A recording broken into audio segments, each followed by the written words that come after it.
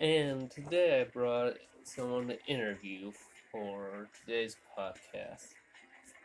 He plays and watches many horror games. His name is James. Say hello. Hello. Alright, so, on the idea of horror games, what do you think is the most popular one right now? Resident Evil Village. Alright, and what is that game about? It's where this family gets kidnapped and taken to a mysterious village that is engulfed in werewolves and vampires, and you have to fight your way through each of them to get your child back that they took. Alright. Is there any other popular horror games at the moment? Not really. That's the one that's took the market.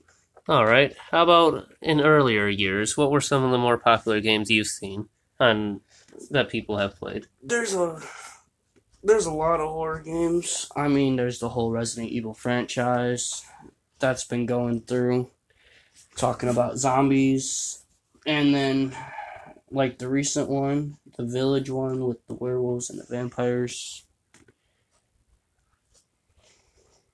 Alright. So those are like AAA games, correct? Made by big corporations? Yes. What are some smaller horror games that became really famous? There's a lot of indie horror games, like the indie horror game Slenderman, which started with only 3 lead developers and 2 artists, and it only took place with one person started in the forest with only one main objective, which was to get pages of a notebook to find your way out of the forest. Alright. There is one horror game series that I know is pretty famous, Five Nights at Freddy's. What do you think of that series? Five Nights at Freddy's is a concept strategy horror game where you stay in one place and the horror moves to you. You have to sit and watch the cameras to make sure you can think when you have to close the doors because you have to conserve your power, or else when the power runs out, you die from the animatronics. It's Alright. pretty scary, and they made a lot of games of the same concept, and it's really good. And this one was only made by, I think, one developer, correct? One developer and 2 artist makers with it was a small company when they released Five Nights at Freddy's, the first one. It got bigger as the franchise progressed. The third Five Nights at Freddy's, it had 2 developers and 5 artists help make it. Alright. Thank you for your time.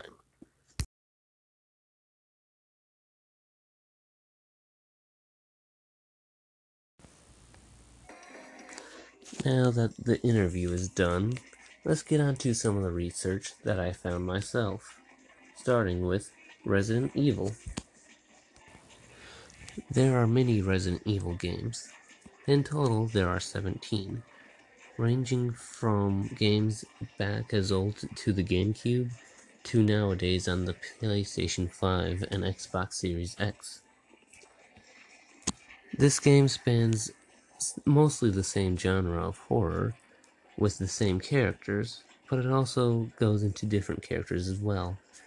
With Resident Evil 7 Biohazard, it switches into a different character than what was in previous games, and switches from the third-person shooter into a first-person puzzle horror game.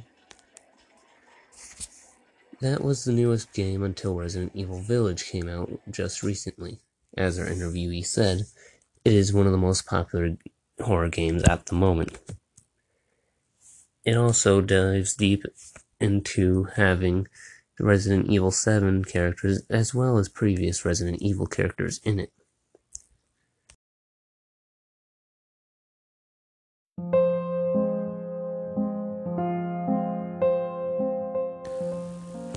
Five Nights at Freddy's is another game we talked with our interviewee about. This includes less games than Resident Evil, only having 6, as it is made by originally an indie developer, having much less people working on it. These 6 games are the 6 main games that focus on the horror genre. If I am correct, there are at least one more Five Nights at Freddy's game that is not focused on the horror genre that is not included within this list. In these series of games, your character changes between every game, and the main game mechanics change between each one, with the first game having very simple, basic mechanics, the second one establishing more mechanics with it while keeping the same basic game mechanics, the third one evolving into having completely different game mechanics than the previous ones, and following with each one, the game mechanics keep changing differently from each other while still keeping the exact same type of horror within every single game of this series.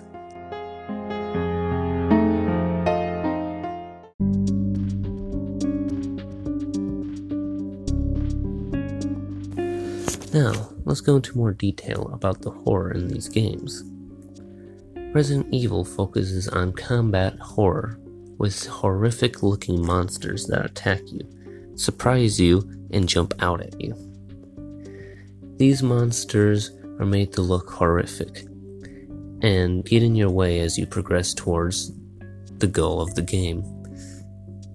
Each game has slightly different goals, and each one has slightly different combat mechanics.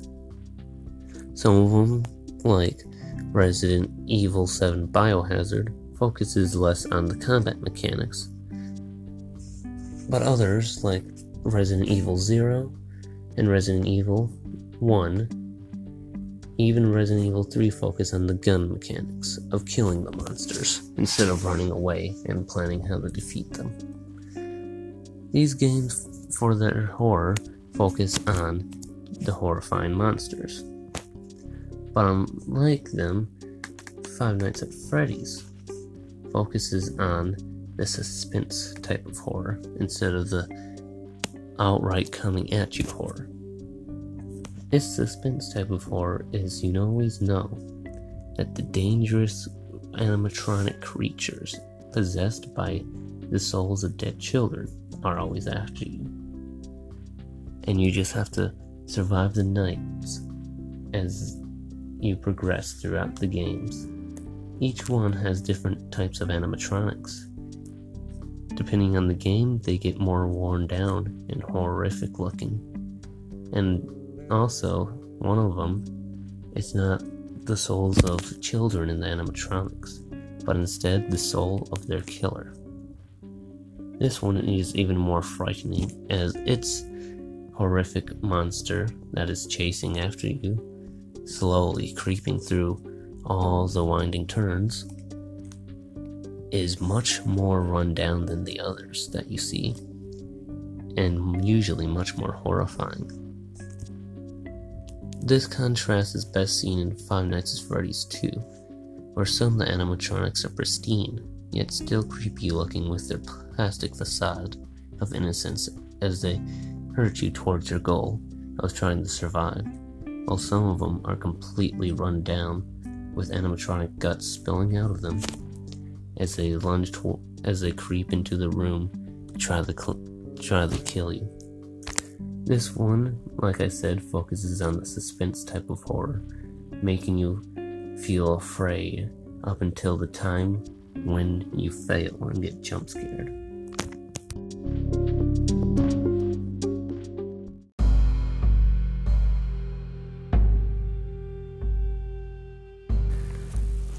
Now, dear listeners, you may have thought that I forgot about one game we talked about with our interviewee, but I did not. It was the Slender Man game.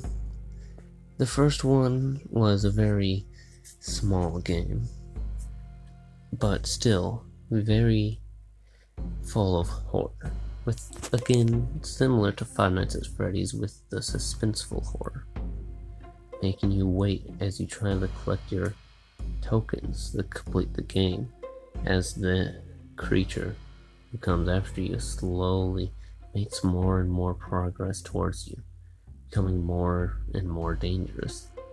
Even though you don't see him for most of the game, he is still there, which makes it frightening. There have been many adaptations of people making their own version of this game, but it is still considered one of the creepiest games out there, as it dived into a new type of horror within something called creepypastas. It also led to very, very many people taking it too seriously. And that led to some very bad things. But overall, Slender Man, The 8 Pages, is a game full of horror at its most basic level of there's an unknown entity coming at you, and if you are not careful enough, you are killed by this entity, or maybe taken prisoner. Now, this monster, shaped as a man with tentacles, does not take you prisoner. He kills you.